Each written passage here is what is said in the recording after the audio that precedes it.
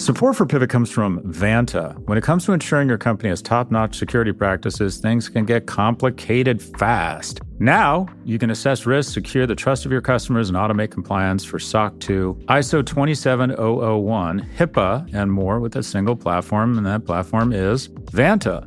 Vanta's market-leading trust management platform helps you continuously monitor compliance alongside reporting and tracking risk. Plus, you can save time by completing security questionnaires with Vanta AI. To learn why thousands of global companies use Vanta to automate evidence collection, unify risk management, and streamline security reviews, watch Vanta's on-demand demo at vanta.com/pivot. That's VANTA.com/pivot to watch Vanta's on-demand demo. This episode is brought to you by State Farm. If you're a small business owner, you know that it isn't just your business, it's your life. And whatever your business might be, you want someone who understands. That's why you might want to check out State Farm Small Business Insurance. Why? Because State Farm agents are small business owners too, living and working in your community. That means they know what it takes to help you personalize your policies for your small business needs. Like a good neighbor, State Farm is there. Talk to your local agent today.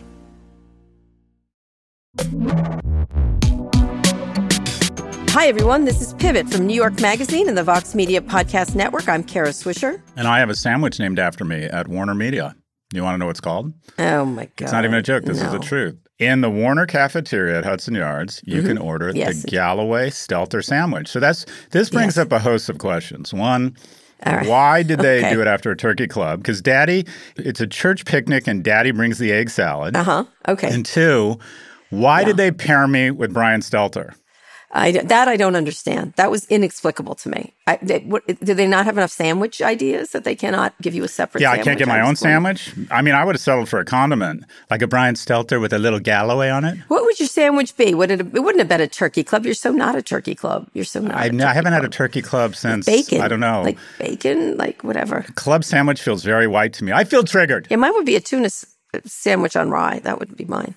So yesterday, I'm at Warner doing B-roll, me walking around trying to be funny and likable. Yeah, thanks, TV guy. Thanks for the info. Yeah, go ahead. Yeah, the walk-around stuff. And then I learned that on Google, B-roll. All right. And I see Brian Stelter, and I yell, "Hey, Brian," and I'm not exaggerating. He ran from me. I'm already I'm already persona non grata. I haven't even been there a week. That's funny. But let me just tell you, that's a surprise because Brian's one of the friendliest people I know, honestly. Literally ran from me. I'm not exaggerating. Saw me and started to smile like, oh, maybe it's a friend. And then he realized who I was and he ran into the elevator. All right, I'm going to find out. I'm going to run this one down. Do you know Brian? I know everybody. He's very smart. I will find out what happened. I know everybody. I had breakfast this morning with Casey Newton and Ben Smith. So it was at a Greek diner in Chicago. So that's I know everybody. That's called you walking into your garage. Let me guess. Ben is renting the outhouse. No, that's where they're starting semaphore at my house. No.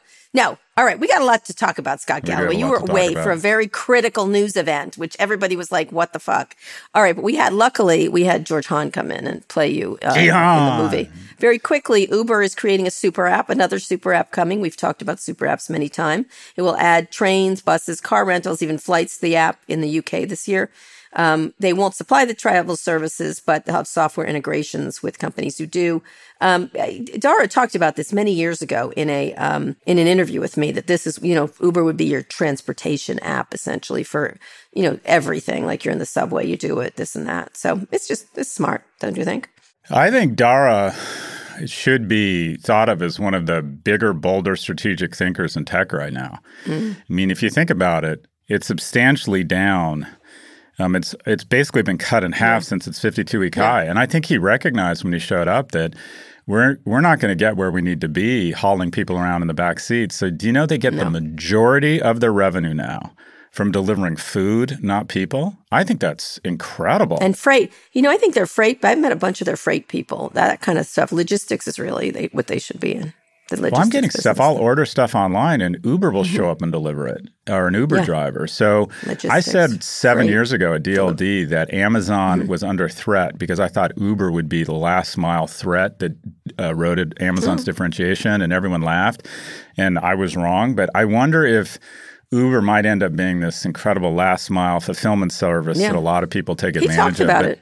He talked about it extensively in the first interview I did with him after he was CEO, this idea, and much undercut. And he's always undercut the car service because they have a hard time making money from that. You know what I mean? Like they just don't. And so never have, never probably will, unless it's very pricey. And then that limits growth. And so it's an interesting thing. And I think it's smart. I'd like to have one app where everything is, where you just point it. Like I was in the subway in New York and I'm like, do I have this app? Do I have that app? And opening them up is a big pain. I would certainly, just like we talked about with, Apple being your subscription service for things, Uber's another thing I probably would add a lot of stuff onto in terms of transportation. Or Lyft, but probably Uber. The yoga babble of the year is Web3, which is just all this nonsense about decentralization by people who want to centralize power and wealth. But the real business word or term of the year is going to be super app. And that is basically an operating system that brings together social, payments, and transportation. And that is what Uber is trying to be. And there are super apps in India and there are super apps in China. In China, quite a few. And whoever can develop kind of that Swiss Army knife approach to the internet in the U.S. will likely be one of the most valuable companies in the world. And Apple and Google have a vested interest in not letting anyone establish super app status. Apple now offers me a lot more stuff, I've noticed. Like your car is here, your this is here. It's offering me more help without my actually soliciting it, which is interesting. But I would definitely use it. I was actually welcoming a couple of things they were doing. And a little bit nervous about why they suddenly were doing it. We'll do anything to avoid pain. And part of pain is figuring out something different that we don't immediately enjoy. So, for example, I used Caviar. When I'm in New York, I basically don't turn on a flame unless it's to light a now legal substance in New York. Okay. But I haven't cooked. I order everything. And I used to use Caviar, and I like Caviar. That. And my favorite restaurant, one of my favorite restaurants, Jack's wife Frida, is all of a sudden not on Caviar. So for shits and giggles, I typed in Uber Eats, and what do you know? Uber Eats is probably Uber's come in with some of that ridiculously cheap capital and formed an exclusive with Jack's wife. So the great thing is, it's all on the same operating system. They already have my credit card, and it was super easy and super fast. Yeah. And they all want to be the same thing. They all want to be the digital operating system, or they all want to be the operating system for your digital life. And the thing about super apps is they generally command a lot more of your time without having to pay the biggest toll booths in history, Facebook, Google, and Amazon, because you go directly to Uber or Uber Eats once they command a big portion of your digital life. So the race for super app, I think, is about to break out. I thought that Tencent might acquire Twitter and immediately establish two legs of the super app stool.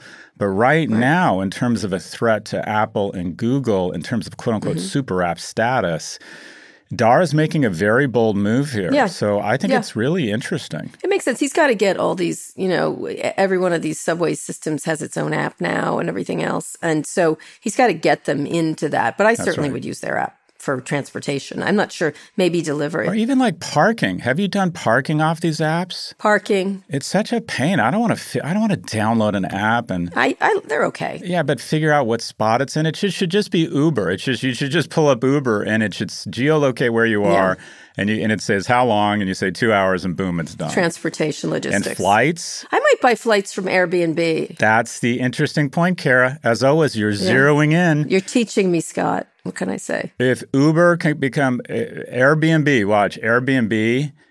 I think should acquire Lyft, because at some point Lyft shareholders are going to go, okay, the market leader can't make money, so there's no way we're going to. But Airbnb needs to become Uber before Uber becomes Airbnb.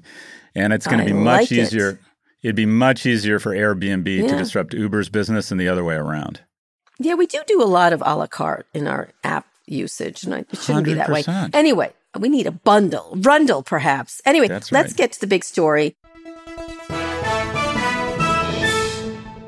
Elon Musk Twitter board member. Musk says he wants to make significant improvements to Twitter in the coming months. In his first act as board member, he asked his followers if they wanted an edit button, the resounding yes. Twitter says they've been working on an edit feature since last year, whatever. It's called Edit Trace Twitter, and everyone else does it. It's really easy, apparently, according to techies. And there are new questions about Musk's Twitter stock buy, obviously, including when he purchased and how. There's been several really interesting stories about how he reported he just changed his status from passive to active. He just refilled out his form, which was a little late. So you've been involved with Twitter, Scott. Let's hear. I'm going to let you rant here for a little bit because I did a show with Casey. I've written about it, talked about it with George. So let's hear your take. People are dying to hear your take. So just some backstory. I acquired what for me was a lot of Twitter shares, wrote a letter to the board. Basically, and my strategy has been entirely, or my recommended strategy has been entirely the opposite of what Elon is recommending. One, I think they need tighter moderation. I think this First Amendment bullshit is bullshit, and that they need to move to a subscription model. For example, Elon Musk has 80.8 million followers. General Motors will spend $2 billion on advertising this year. Tesla has much greater awareness, much stronger brand because one, it performs, two, it delivers on time, it's got incredible products, and three, they have an individual who has this Jesus Christ-like following, and he uses this channel called Twitter to get unbelievable reach. It is worth, if Twitter turned around and said, hey, Elon, we're going to charge you $10 million a month to maintain your account, he would make ad hominem attacks on board members, take polls, threaten to start a new network. And then you know what he'd do? He'd pay it because it would be a bargain. And so basically clean up, get rid of all the bots. Then the only reason they're there is to spread misinformation such that Twitter salespeople can lie to advertisers and inflate their numbers, which is total bullshit. They have been a 10-year experiment in how you cannot compete with Facebook and Google. So by that they have too little moderation, meaning it's too much of a free-for-all, which is what Elon wants. Look at his feed. You want to know what a Musk Twitter looks like? When he made the announcement, his feed was dominated by crypto scams and daily caller-like whack jobs misusing the term First Amendment. That clearly that's because they think he's on nobody's side, but that's another issue. So when you were involved, you abandoned your effort, correct? Let's disclose here. You bought a lot. So I bought the stock at 32, and and I sold it at around 56. So I actually sold it higher than where it is now. And everyone is saying, "Oh, you're just angry because you got out too early." Actually, people forget it went up to 70. The stock was at $70. Yeah, last year it was at 74 just like 6 months ago. Yeah. So. I mean, granted, it went up. So anyways, this is what – so I have a backstory here. I've advised some hedge funds around this and – Were you involved with Elliott? Now, just explain what Elliott – so people don't know. There was another active investor, activist. Well, active or activist. So basically, an activist firm called me and said, tomorrow morning we're announcing we've signed your letter with $1 billion pen. And they put on a master class on how to be effective in addition to being right. And they got board seats in record time because this ridiculous notion that they could have a part-time CEO and underperform the market consistently was getting old in the eyes of shareholders. So they knew they were all wet. They got a bunch of board seats. I don't know. I haven't talked to Elliott about this in a while, so I don't know if they've sold their shares, if they still have them. But effectively, in the last month, the stock touched 32. Actually, and about 2 months ago, get lower. And about 2 months ago, I began talking to hedge funds again about taking a stake and said it's time to go subscription and it's time to clean up the platform. And here's where I made my mistake. Okay. I started talking to lawyers and figuring out things like what are our Hart-Scott-Rodino requirements if we have multiple parties and one capital source has more than 50%? What would be the timing of our disclosures? If there's compensation in inter-party agreements, how does that affect our triggers in terms of filing deadlines? And I literally spent weeks trying to figure this shit out with some very smart people at other hedge funds. And here's the thing. I'm the fucking idiot because it clearly doesn't matter. Yeah. This is now bridges to where Elon is. Elon began acquiring shares at the end of January. So blew through a lot of stop signs, but go ahead. On March 14th, he crossed 5%. By the way, and tweeting about the topic, about whether there should be a different Twitter. Taking polls, making recommendations about policy. And on March 14th, his stake blew by 5%. Now, what does that mean? The SEC, once you blow by 5% ownership, wants you to publicly disclose within 10 days that you are a 5% owner. Now, why do they do this? Correct.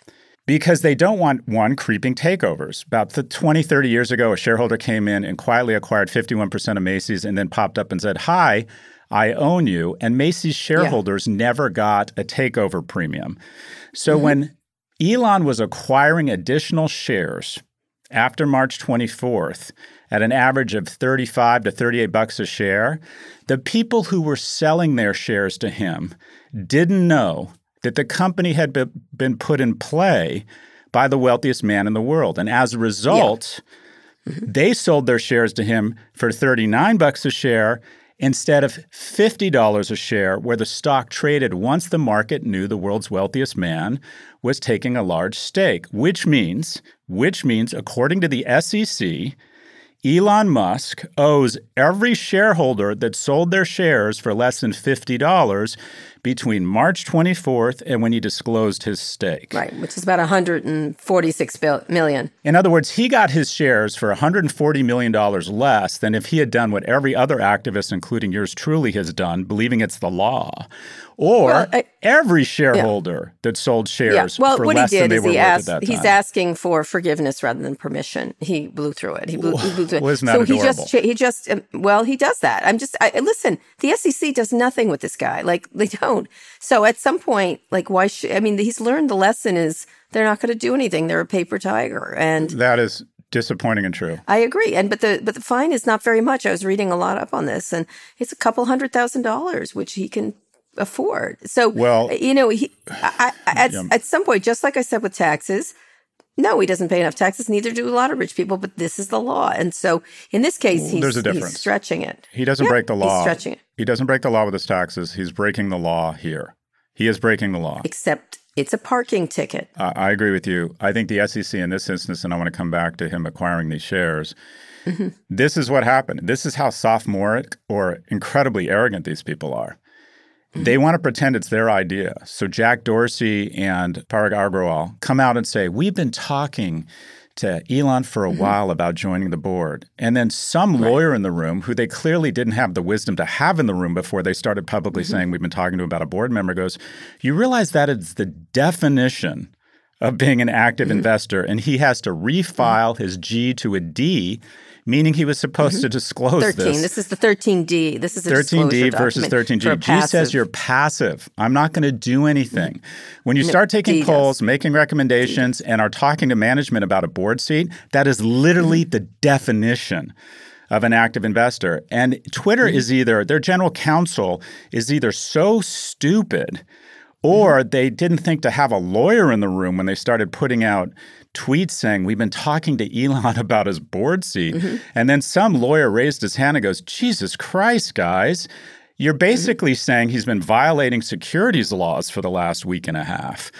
And so what you have is the world's wealthiest man. This is America. "Hi, let me assault you. Now give me an award. Let me buy shares for $150 million to $500 million less from shareholders that don't have the information they are legally mandated to have, so I can buy shares on the cheap, and I think I can get away with it. I think I can absolutely get away with it." At this moment, he is getting away with it, however you think. One of the things is he's going to say it's an accident. There's all I read up a lot on this. It's very hard to do anything about what he did. And with Twitter, maybe more so. But they certainly wanted to keep him in a controlled position before it got out of hand, right? Before he started to really attack them. And so that's why they assuaged him and gave him a board seat. They got that he can only buy up to 15% of the company or close to 15% of the company if he's on the board, and 90 days after if he leaves. So they got some control of him in advance. And I think that's what they were trading here. They, instead of having him screaming on the outside, they have him screaming on the inside, essentially. Well, let's talk about what this could mean for the company, yes, so right? let's talk about that. Okay, so he's blown through a law that's not going to really hinder him. So go ahead. So I'm going to come back to that because I actually disagree. Right. But anyways, I think, one, at a minimum, there are shareholder lawsuits being drawn up here like there's no tomorrow. That is true. That is true. And also, I think Gensler is sick of being called flaccid and a wimp and neutered. And at some point, he has to actually go. I think Musk has crossed a red line here. That's going to be my prediction. I'll come back to it. But I'm let's talk. Go let's opposite of you on that. Let's go glasses half full here. Okay. He is the most brilliant product engineer of this in the last century.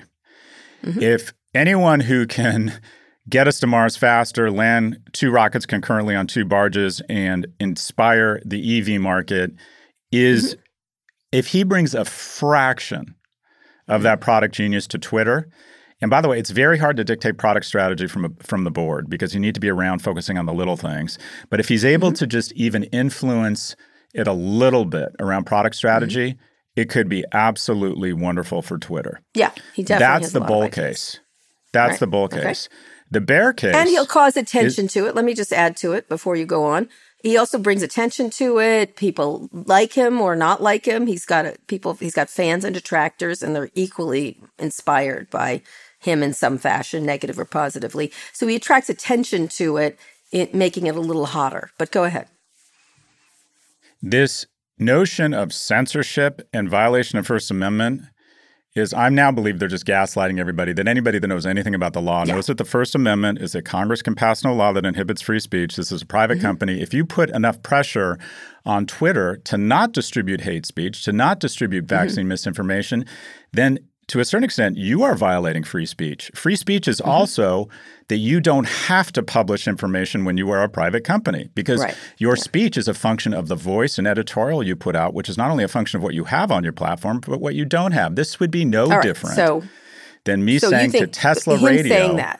Yeah. It's insane. It doesn't. Well, he called it, it's interesting because I took issue. He called it de facto public square. I said it's de facto private square is what it is, actually. Okay. And it's a square. No, but I'm saying he's making that typical argument. Right. He is in all his tweets. But go ahead. It is for him. It lives rent-free in his mind. But it doesn't appear that this company has a monopoly on social media. They do not. It's a pimple on the elephant. It is the pimple of which of which Elon Musk lives inside, though. It is very important to him. But the notion somehow this isn't the public square. Like you said, it's absolutely the private square. It's a very small private square is what it is. I noted that in my column today.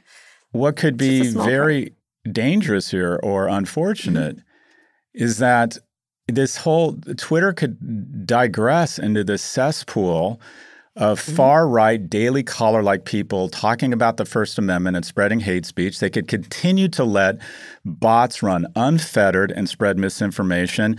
And then on the far left, people are going to feel like they have to be the public access channel in Wokistan and just be outraged all the fucking time. And the algorithms love both of those sides, extremist sides, because it creates enragement, engagement, so they can lie to Nissan about how much engagement they get. Well, advertisers don't like this. And we continue to tear at the fabric of American discourse. This is terrible. All right, but here's the deal. I think on one hand, as you said, his product stuff could be great. Like the edit button, pushing it forward, I'm happy he's screaming because they don't listen to us, right? Me and Casey and you have been screaming about it for a long time.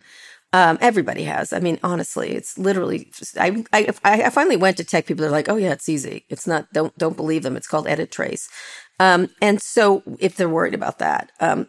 So one of the things that's interesting here is whether, if he's good on the product stuff, most people are on both sides of this debate, of this First Amendment. It's all about Trump, whether Trump's going to get back on. That's right. For some reason, for some, it's just because Trump. And so for some reason, they think Elon has the power to do this. He does not at this moment in time. He could if he owned the whole company, I guess. The second thing is, and I'd love to know what you think of this, Twitter was going to have to, they permanently banned him on January. Permanently is the word they used. That could be changed. Permanent means permanent, but nonetheless, you could change your rules. They were going to face this pressure anyway, Elon or not, if Trump becomes a candidate, and certainly if he won an election again. And so Twitter there was going to be a come to Donald moment for this company, even if they permanently banned him, with or without Elon. So Twitter is a media company. Key to being a media company is you make editorial decisions and have a voice. And they decided that if we get rid of this one account after several warnings, we can clean up a third of election misinformation, which not only takes down the temperature on the platform, but also we as board members are supposed to be fiduciaries, and we are supposed to be representing at some point the Commonwealth. And by kicking one account off, a third of election misinformation went away overnight. They have absolutely the right to put them back on. That's their decision. Even if you were to make the reach, and it's just not true that it was a First Amendment issue, the First Amendment is not absolute. You are not allowed to engage in speech that creates an imminent threat of violence. And when the president is organizing an insurrection that results in death, then even under the First Amendment, they could kick him off. But they're not the government. No, they did. So, I went back and read it again, and it's quite persuasive. They persuasively make that case without even. You should go back and read it on January 8th because I did yesterday. But this is what Elon had. I'm sorry. Go ahead. He can't change it. He can't change it. Lauren Boebert, he can't put him back on. He can advocate for it. He can tweet about it, but he can't make them do it. And they can't make them change. Now, what I find interesting here, I have two questions for you, Scott. One is, how close do you think he's affiliated with the CEO who's wanted to kind of do this, and Jack, who was somewhat forced out? You know, some people, he said he quit. There's, it goes back and forth. But how affiliated he is with them, that's one, which could be interesting. And then how happy are you to see the stock go up? And sorry to see why, because you had talked about this, obviously. That's the reason you were, wandering around buying up shares and dealing with activists. Okay, so first off, I don't think Elon really cares about Twitter. I think Elon cares about being in the news every 48 hours. I think him and Trump are more similar than people believe. And let's talk about the stock price. It was great in the short term. It's gotten back to where it was about 3 months ago. But here's the thing. This is why it could be bad for the stock. He's taken away the takeover premium because he now has a blocking vote. And that means if Salesforce or PayPal or I don't know, name the payment platform or Disney, nobody wants to deal with the errant missives of a guy who spent the equivalent of an average household's income on a laptop to buy his steak. They have to go deal with this manic, unpredictable guy. And so basically, this is look what happened to the stock. This is fucking fascinating, Kara. It ripped when it saw that the wealthiest man in the world was buying shares. And you know when it started to go down, and it's still going down? When they announced he was going on the board. Because the market goes, Benioff isn't going to buy this thing now. Right. A 9% stake is much more powerful than people think, because here's the bottom line. To get control of a company, you need at least 40% of the shares to show up and vote for an acquisition or sale. Because 20% doesn't show up. It's pensioners or widowers who don't show up to the annual meeting. When you have 9%, you have about 22% of the votes on before anyone starts hiring proxy solicitors. So it's effectively – and in addition, this guy could go buy another 6% by snapping his fingers. It's literally a rounding error. And it kind of goes back to a larger conversation about how power corrupts and whether we should have people worth $200 billion in this country. But I'll let Elizabeth Warren make that case. But what you have here is the takeover premium has been starched out of this company. No one can take it over. In addition, look at his history. No individual other than Tim Cook has shepherded a greater increase in shareholder value than Elon Musk, except he doesn't bring value to his interests. And this is an interest. This isn't his full-time gig. Whether it's Dogecoin, whether it's GameStop, whether it's Etsy that he tweeted about, whether it's Bitcoin. He ultimately loses interest in these things, and then they crash back to the same level or below. Elon doesn't bring value to these things. This is his great love. Twitter is his great love. Elon doesn't bring value to these things. He brings volatility. And this is that's a really good point. So that's a really good point. I don't believe he coordinates with anyone. Think about and part of being his success is his megalomania. You're the only person I know that can name anybody else other than Elon that works at SpaceX, Boring, or Tesla. If there's a mic involved or a tweet or a press release, it is pretty clear at any of those companies It is all Elon all the time. And anyone who speaks to the press other than me gets fired on the spot. That has clearly been communicated to everybody at all three firms. So the notion that he's coordinating and cooperating with Jack and the new CEO, I don't think so. I don't think so. He could be a proxy for them, right? Or Jack himself. I don't know. I mean, Jack tweeted in support of it, thought it was great. I think he likes to make trouble for the other board members. How will it change the dynamic of the board? Egan Durbin is on that board. There's a bunch of really strong-minded people on that board. This is a really. I would say. Say Egon is his biggest foe, or maybe not. I don't know. I don't know. Egon's the thing about. I don't know Egon, but the thing about private equity guys. I do. Their job is to take people golfing and be really likable because they're looking to do friendly deals with people. I think Egon was basically saying, well, if things get bad enough and enough people like me enough, I'll take this thing private and make a shit ton of money. So private equity guys usually don't like to stir it up. It's hedge funds and activists that stir it up. It's a strong board. Egon is very interesting. Egon is You know him better than I do. I don't know him. Yeah, I know him very well. He's very aggressive, I would say, and fascinating and interesting to talk to. You know, let me just read some of the board members here. Brett Taylor, who is also the co-CEO of Salesforce. Which you have Parag. You have, these are just people that I find interesting. You have Egon, who's a very strong-minded person and whip smart and not your typical hedge fund or whatever person. He's really quite intellectual, if in a weird way. Martha Lane Fox, who does a lot of things. Omid Kordestani, who used to be at Google. He was former executive chairman. There's Dr. Fei-Fei Li, who's a really amazing AI expert. She's amazing. Elon now. Patrick Pichette, who used to be the CFO of Google, which was, he was a very integral early executive there. David Rosenblatt has been sitting around. You know David, and he was also at Google in ad sales, and he's been doing First Dibs, and others. And so it's a really interesting, Robert Zolnick, used to be the chairman of the board of Allianz Bernstein. There's more. There's a whole bunch of people. And so it's a big board and very I don't think Dr. Fei-Fei Li gets pushed around by Elon, interestingly. I don't think Patrick Pichette does. David, I don't think is, a weak person. And you know what I mean? Like, it'll be interesting. Brett, of course, has his way around a boardroom. So, and Egon certainly is a tough mother. So it's it'll be an interesting dynamic on the board now, given how much of a goat rodeo Twitter's been in the past. But we'll see. Well, look, this is a board with impressive people. But there is a weird dynamic that develops. You have the world's wealthiest man, someone who can be difficult when he wants to, and quite frankly could show up with 15% or sell his shares. And this guy isn't afraid to start insulting other board directors publicly on Twitter. I don't think he thinks traditional decorum applies to him. So he will command an even larger space than he occupies on this board. And it could go one of two ways. If he's able to elegantly coach the CEO and folks in his spare time around product, it could be amazing. And you say bring attention to the company.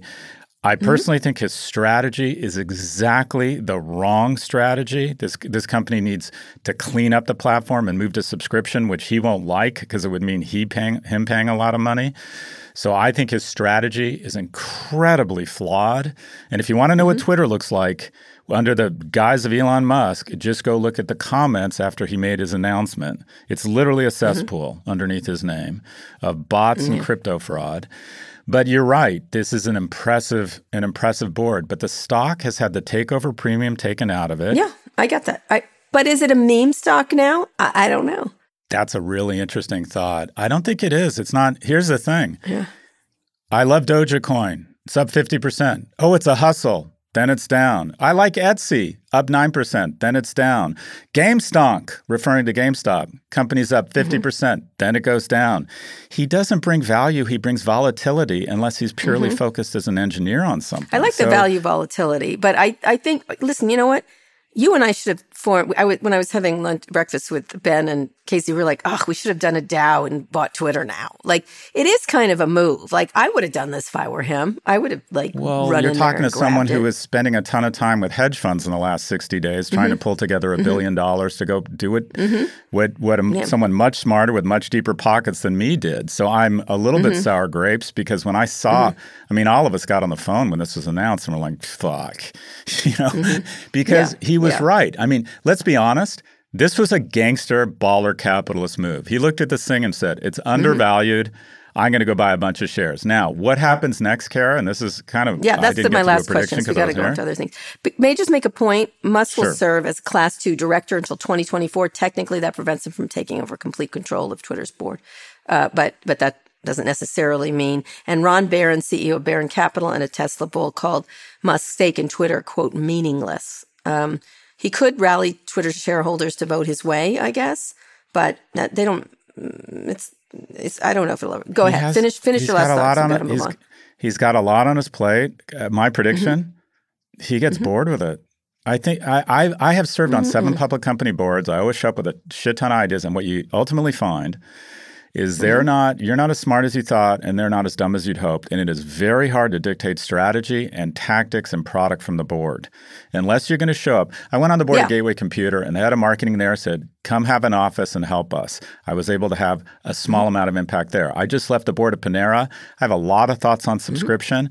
I worked with the CMO, but at the end of the day, it's the CMO that makes the difference, not a director waving his arms and talking about rundles. And so what's going to happen here? The mist will lift, and he will find something else to keep him in the news. Because guess what? You know what he's going to hate about being on this board? He has to shut the fuck up. He can't make big statements or he violates all sorts of Reg D. The fastest way to silence an activist, and this is what boards don't get, is put them on your board. Because the moment they're on your board, they have access to insider information, and they're not allowed to go out and start insulting the company or talk about the company. But this is Elon. I think more significantly, he's not pushing around Dr. Fei Li or Egon Durbin. I don't see it. Like, these are not Facebook board members, let's just say. The problem is they've been sitting here with a company that is underperformed itself forever. And my last thought, and then you have to have last one, is this is a company that is a small company with a business that's kind of sucks. And so as much as it has an outsized influence on our lives, and we think it looms large because we happen to like it. It's a brand of cigarette we like or whatever. It's an addiction for sure. Yeah, that's right. It's not the big one. It's the small one. And so that's what you have to realize. And so it's his little playground. So I think he loves it the way we do in a weird way. He gets a lot of pleasure out of it. He gets a lot of enjoyment. And I think he's a rich person, and why not? It's not the stupidest. I was like, that's interesting. What's going to happen to it? That's my last question for you. What do you guess what's going to happen if you had to guess, if you had to predict? And then we can go into the next story. A lot of excitement. People will credit him with the edit button. He'll get distracted by the next big shiny thing when he's no longer allowed to be in the news every day because he's on the board. This company sits on top of a shitty business model. If it had moved to subscription overnight, I think the thing could have been triple digits. They don't want to do that. That's ridiculous. There'll be a bunch of ridiculous arguments about censorship and First Amendment that is just a moot distraction. And then this is what happens. This is the real prediction. The SEC is coming for him, Kara. And I know you don't believe this, but this is why. Varsity Blues. There are thousands of rich people all over America. Oh, so he's Martha Stewart. He's more Martha Stewart. He's Aunt Becky. He's Aunt Becky. Because here's the thing. There are tons of people who find ways to buy their kids' way into a private elite university. And the DOJ said, we've had enough of this. Let's put Aunt Becky and a bunch of TPG partners and high-profile people in prison, and it'll send a strong message. And the algebra of deterrence is very, very powerful. And the SEC is totally overwhelmed right now. Despite the fact they have 4,500 people, they only have a $2 billion budget. It is so hard for them to keep track of crypto and Web3. And here's the thing. The money best spent for them right now would be to go after the most obvious market manipulator, the most obvious person who's committed basically securities fraud by not disclosing a stake. And they can send a very strong message of algebra of deterrence by going after what people believe is the most powerful man. They could go after Twitter and say, you need to take his directorship away ASAP, or we're no longer going to regulate you as a public company and try and trade on the NASDAQ. Gary Gensler, in my view, is the head of the SEC, is going to do all the game theory here and say, we have limited wood. We will create more algebra of deterrence. And it's an easy case. We have to go after this guy. Otherwise, the SEC is not even a paper tiger. It's paper fucking mache.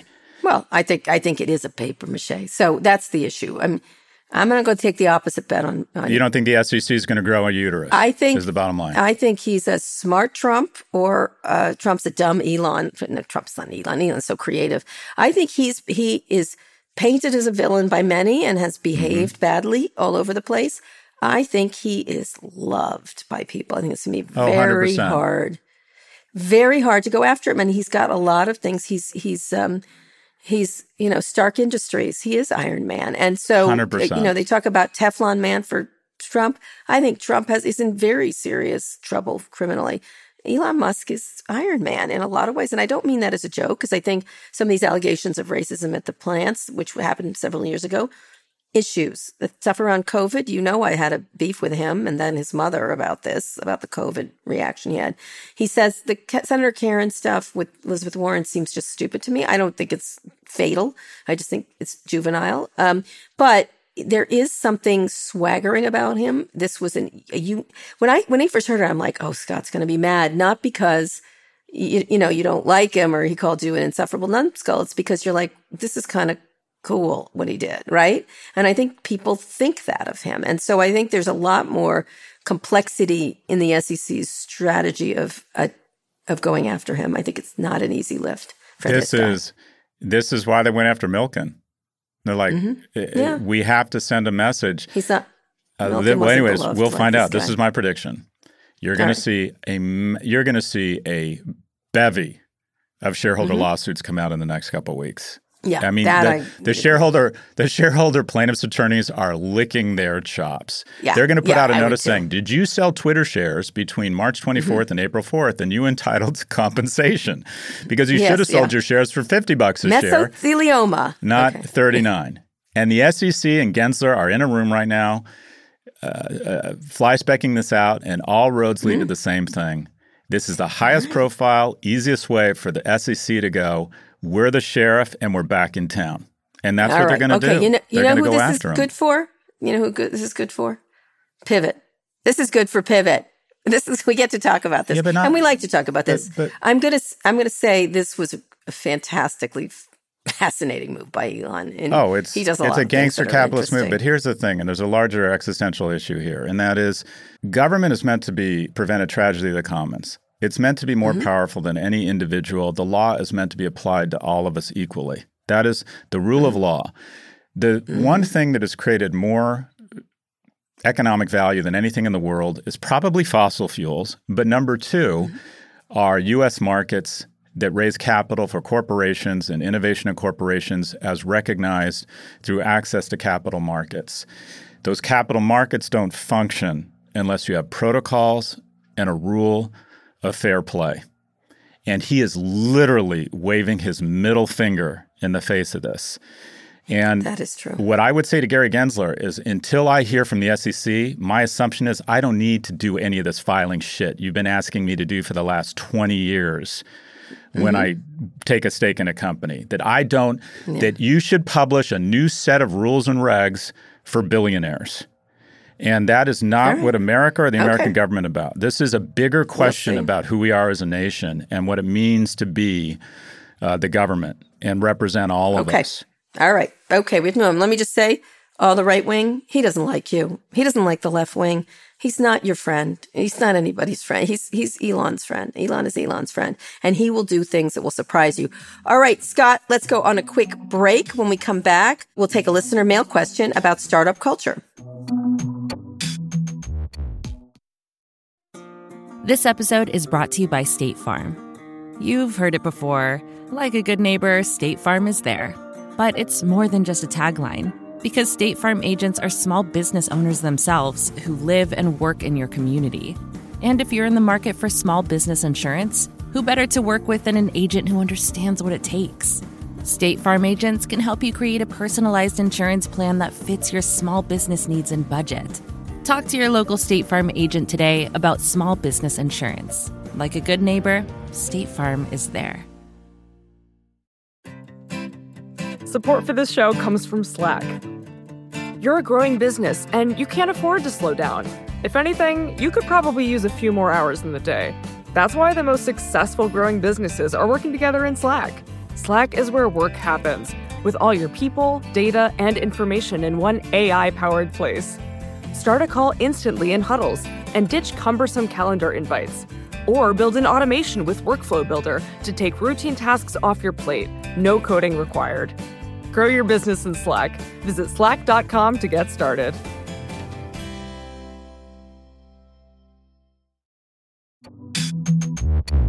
Okay, Scott, let's pivot to a listener question. You've got. I can't believe I'm going to be a mailman. You've got mail. Hi, Kara and Scott. My name's Christina, and I'm a senior at Cornell University studying genetics.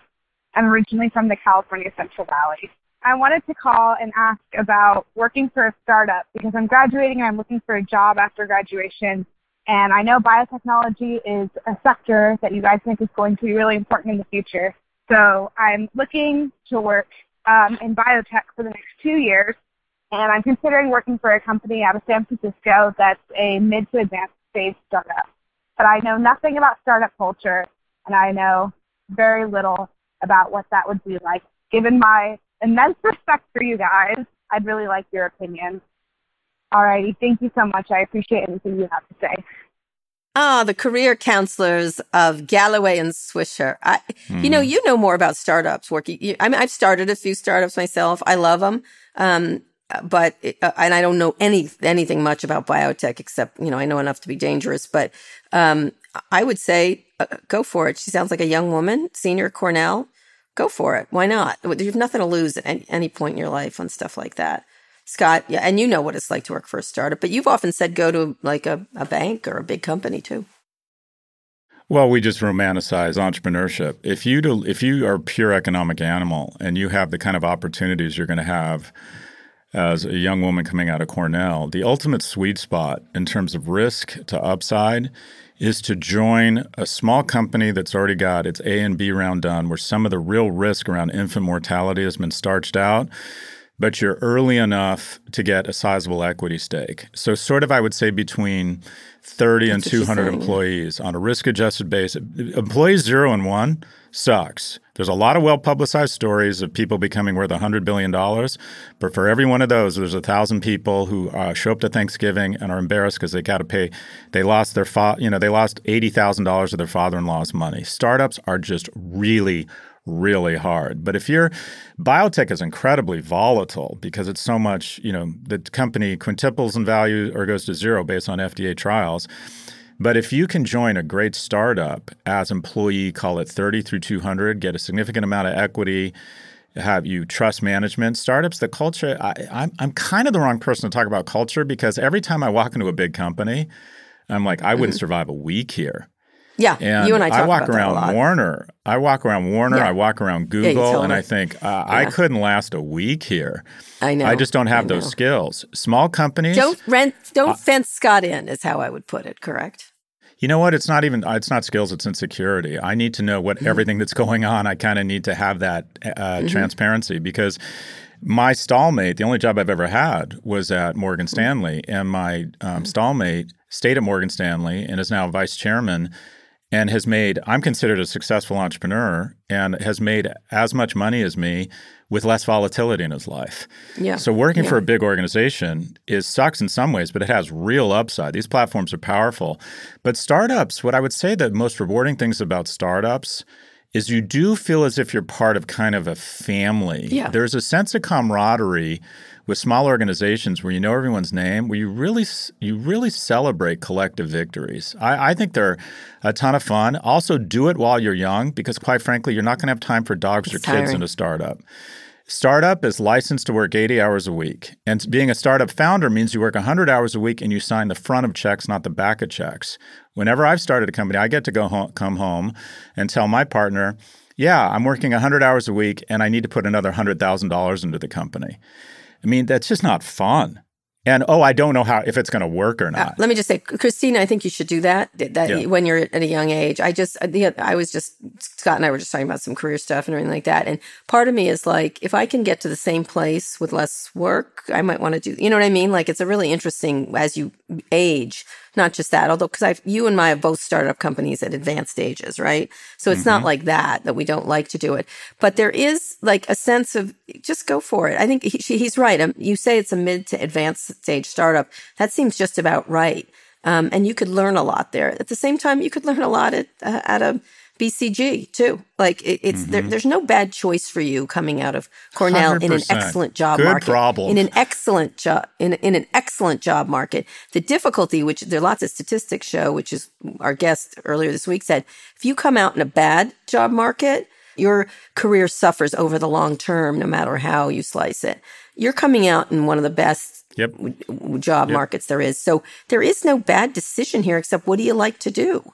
You know, for someone who has an advanced degree and is working in biotech, which is fast growing. But a great degree from a great university, moving to the Bay Area, working for a biotech company, regardless of what happens, it's good to be her. Did you know, and just a quick aside, did you know in major metros now, women under the age of 30 with college degrees are now making more than their male counterparts? It's finally happened. Oh, interesting. Oh, wow. It's finally happened. Well, there's a talent deficit. There really just is. For some reason, there's a real that's going to change, obviously, over time. Well, and in the next 5 years, get this. You want to hear a scary stat? In the next 5 years, for every one male that graduates from college, there's going to be 2 females. 2 to 1 female to male college grads over the next 5 years. Anyways, good for her. You know the basic facts. Women are better. Oh, sorry. Did I say that out loud? Yeah. One of us can say that. I shouldn't say that. One of us No, they're not. I have 75% men, children. So, but I think Christina, enjoy yourself. We're glad you like our opinion. Really, we're not very good career counselors. Keep us posted. Go invent drugs for prostatitis and erectile dysfunction that doesn't dry you out or give you a hangover. Get on the important stuff, Christina. TMI, Scott.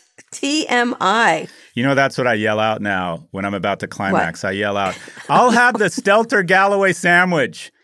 Is that sexy? I can't believe, literally, Brian Stelter would talk to, like... He wants nothing to do with me. He is the friendliest person I know, like one of them. He talks to hi. He's like that. And then sent me an email saying, heard you were in the building. Let's catch up some other time. That's literally like every woman I met in the 90s ghosting me. Oh, so he made the connection. He didn't say, let's grab coffee. He tried to say sorry, we can't get together. We can get together. I'm in the building. I'm going to come find you. And then that was one of those moments where I'm like, should I be stalking anchors in their own workplace? We'll see where it goes with CNN Plus, which the New York Magazine, which you also work for, called Quibi. Oh, wait. Who's in episode 2? Who's got the big interview that's getting all this heat on Twitter? Yeah, and me. That's right. Kara Swisher, episode 2, No Mercy, No Malice on CNN Plus. I don't look good in that. You should better makeup. Anyway, you've got a question of your own you'd like answered, send it our way. Go to nymag.com/pivot to submit a question for the show or call 855-51-PIVOT. All right, Scott, one more quick break. We'll be back for wins and fails.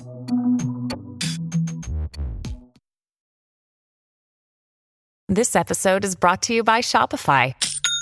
Forget the frustration of picking commerce platforms when you switch your business to Shopify, the global commerce platform that supercharges your selling wherever you sell. With Shopify, you'll harness the same intuitive features, trusted apps, and powerful analytics used by the world's leading brands. Sign up today for your $1 per month trial period at shopify.com/tech, all lowercase. That's shopify.com/tech. Support for this show comes from the Harvard Business Review. You know, there's this idea in business that some people are born to be leaders. You either have it or you don't. But leadership, like any skill, can and should be learned over time. Whether you've climbed to the top of the corporate ladder or are just starting out, you'll find valuable insights at Harvard Business Review. Harvard Business Review is a leading destination for smart management thinking. And on their website, hbr.org, subscriptions are just $10 a month, which gives you unlimited access to the same level of expertise. Things like case studies, newsletters, podcasts, articles written by some of the world's top minds. I use HBR in my research when I do articles or when I'm thinking about what to talk about on Pivot. I find them really interesting. I find them complete. I find them different. And you can find all kinds of industries covered. While much of Harvard Business Review's content is available for free after signing up at their site, subscriptions to unlimited content start at only $10 a month. What a bargain. Go to hbr.org/subscriptions and enter the promo code PIVOT right now to get 10% off your subscription. Again, save 10% off your HBR subscription. Go to hbr.org/subscriptions and enter the promo code PIVOT.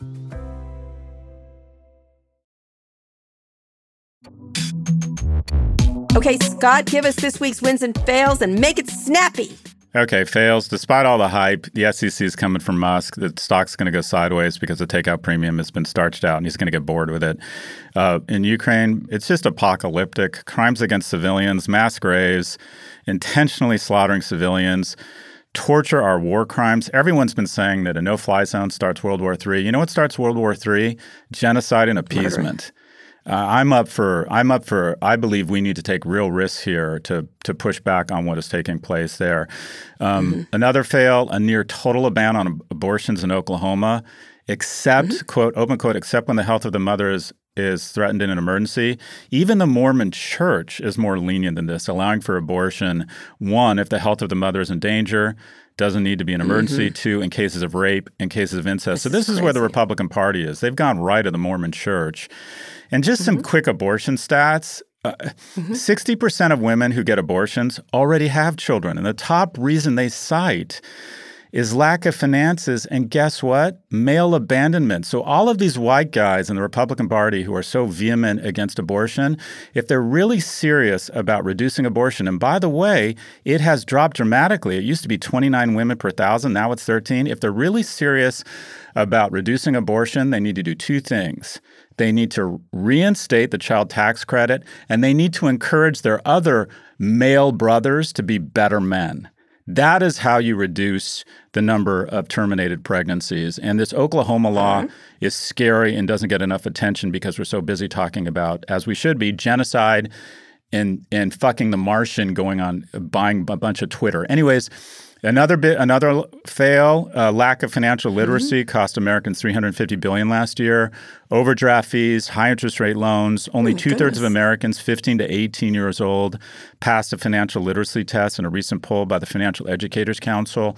I think we need to get serious about creating some level of financial literacy among high school seniors because it ends up costing them the rest of their lives and creating an inexorable downward spiral into poverty if you don't understand basic interest rates and basic financial literacy. My wins. I apologize. I have so many here. Oh, my God. Keep going. Quick. Clarissa Ward, the war correspondent, has a 1.5 and 4-year-old child. She was on with Anderson Cooper on his parenting show on CNN Plus. I saw it. It was nice. Said she's grateful for supportive husband, grandma, and grandpa, and nannies.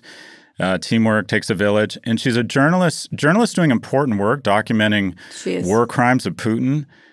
Such that he can be convicted, which he should be.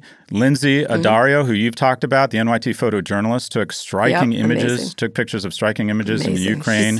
She's a lovely person, too. Amazing. A family shot a few feet from her, risking her own life to document these war crimes. And it's important that we document these war crimes, and they are war crimes. A big winner, in my view, Mitt Romney. Also, Lisa Murkowski. And Susan Collins voting to confirm Ketanji Jackson. You know what the danger of this polarization in Twitter and Facebook algorithms and gerrymandering? When Ronald Reagan nominated Sandra Day O'Connor to the Supreme Court, which was a historic nomination, you know what the vote in the Senate was to confirm her? What? Like 99 to 0. Now where are we? Another historic nomination of the most qualified associate justice in history. We managed to get 3 Republicans. Mitt Romney is the sane one in the Republican Party now. So kudos to Mitt. And then I just want to end on a light note. I will end here. I think the silly things that family did for April Fool's Day, things like a bag of M&Ms filled with grapes. On Twitter. Despite being overwhelmed, parents find time to bring joy to their children. Agreed. I'm trying to do fun things for my kids when they come home from school, treasure hunts and practical jokes, because they remember that stuff the rest of their lives. So my big win is to silly things from parents. Yeah, they sometimes don't like it. I wanted to take one of my son's birthday is next week, and he's turning 17. I want to take him to Benihana, which he used to love when he was a kid. And he was like, no, Mom. I love Benihana. So I was like, that would be fun. We'll sing. And he's like, no, Mom. Like, do you have any no, wins Mom. and fails, Karen? I have just, what's happening in Russia, what the Russians have done. What a thuggish, horrible. They should go to jail. This is just, and they're now capturing texts or communications between Russian military people saying they're doing just what they were doing, and then they're lying about it. They can go to hell, and they will. History has a habit. Whenever there's a mass grave involved, typically, the people who reverse engineer to those decisions end up upside down, naked, in a town square, dead. I doubt that's going to happen here. I'm sorry to tell you. I don't think this is going to happen. I think these folks have crossed. I think the whole world has seen them cross a line. Yeah, it's bizarre. They certainly didn't have to do it this way, for sure. My last win is I am interviewing Michelle Yeoh, which is why I have to go soon. But the movie Everything, Everywhere, and All at Once is a wonderful movie. What's it about? It's about love. I can't even explain it to you. It's like being John Malkovich if you wanted a tone of a movie. Is this a lesbian thing? No. Is this well, a there Kristen is lesbian Stewart thing? hot tub. There is no. Ooh, no, I'll it's see Michelle it twice Yeoh, then. who was just Really? Mr. Marsh. It is a wonderful, big-spirited What's it movie, about? and I can't. It's about a woman who is in a multiverse, and she's an action star. In another, she owns a laundromat and has a sort of sad that sounds life. very interesting. In another one, she has hot dog hands and is in a lesbian relationship with Jamie Lee Curtis. In another, she's Jamie Lee Curtis is in it? She's wonderful. I love Everybody Jamie in Lee it. It's a Curtis. fantastic. I'm so excited. I have loved Michelle Yeoh forever. And so this is a great movie. And speaking of strong women, I rewatched Hacks again, which is having a second season with Jean Smart. Great series. HBO, great series. It is so wonderful. And Jean's, I really want to talk to her. I have to talk to her. But ask where Daddy's going tomorrow. Where are you going? You have 2 seconds because I'm getting... Daddy's going to Brazil to surf with his friends. And when I say surf, I mean hold on to a sliver of fiberglass for dear life so I can say I went surfing. Okay. I'm going to the south of Brazil tomorrow. All right. You have a good time. I'm going nowhere. Anyway, Scott, that's the show. We'll be back on Tuesday with more Pivot. Will you please read us out? Did you miss the dog? Did you miss the dog? I did. I needed you finally for this Elon thing. And I can't believe you took time out of our strong relationship on the most important news of a recent moment. Okay, anyway, I was literally in D.C. You missed me. Interviewing Senator Amy Klobuchar, and when I read the news, I'm like, I got to blow off Senator Klobuchar and go back on Pivot. I was gonna photobomb the episode. I was just so horny to talk about Elon and Twitter. You missed me. I do. I always miss you. I like you. I like your company. Anyways, today's show was produced by Lara Naiman, Evan Engel, and Taylor Griffin. Ernie Intratot engineered this episode. Thanks also to Drew Burrows and Mia Silverio. Make sure you subscribe to the show wherever you listen to podcasts. Thanks for listening to Pivot from New York Magazine and Vox Media. We'll be back next week for another breakdown of all things tech and business. Your kids know you love them. They will remember the silly things you did. Do something silly. It feels fun. Something silly.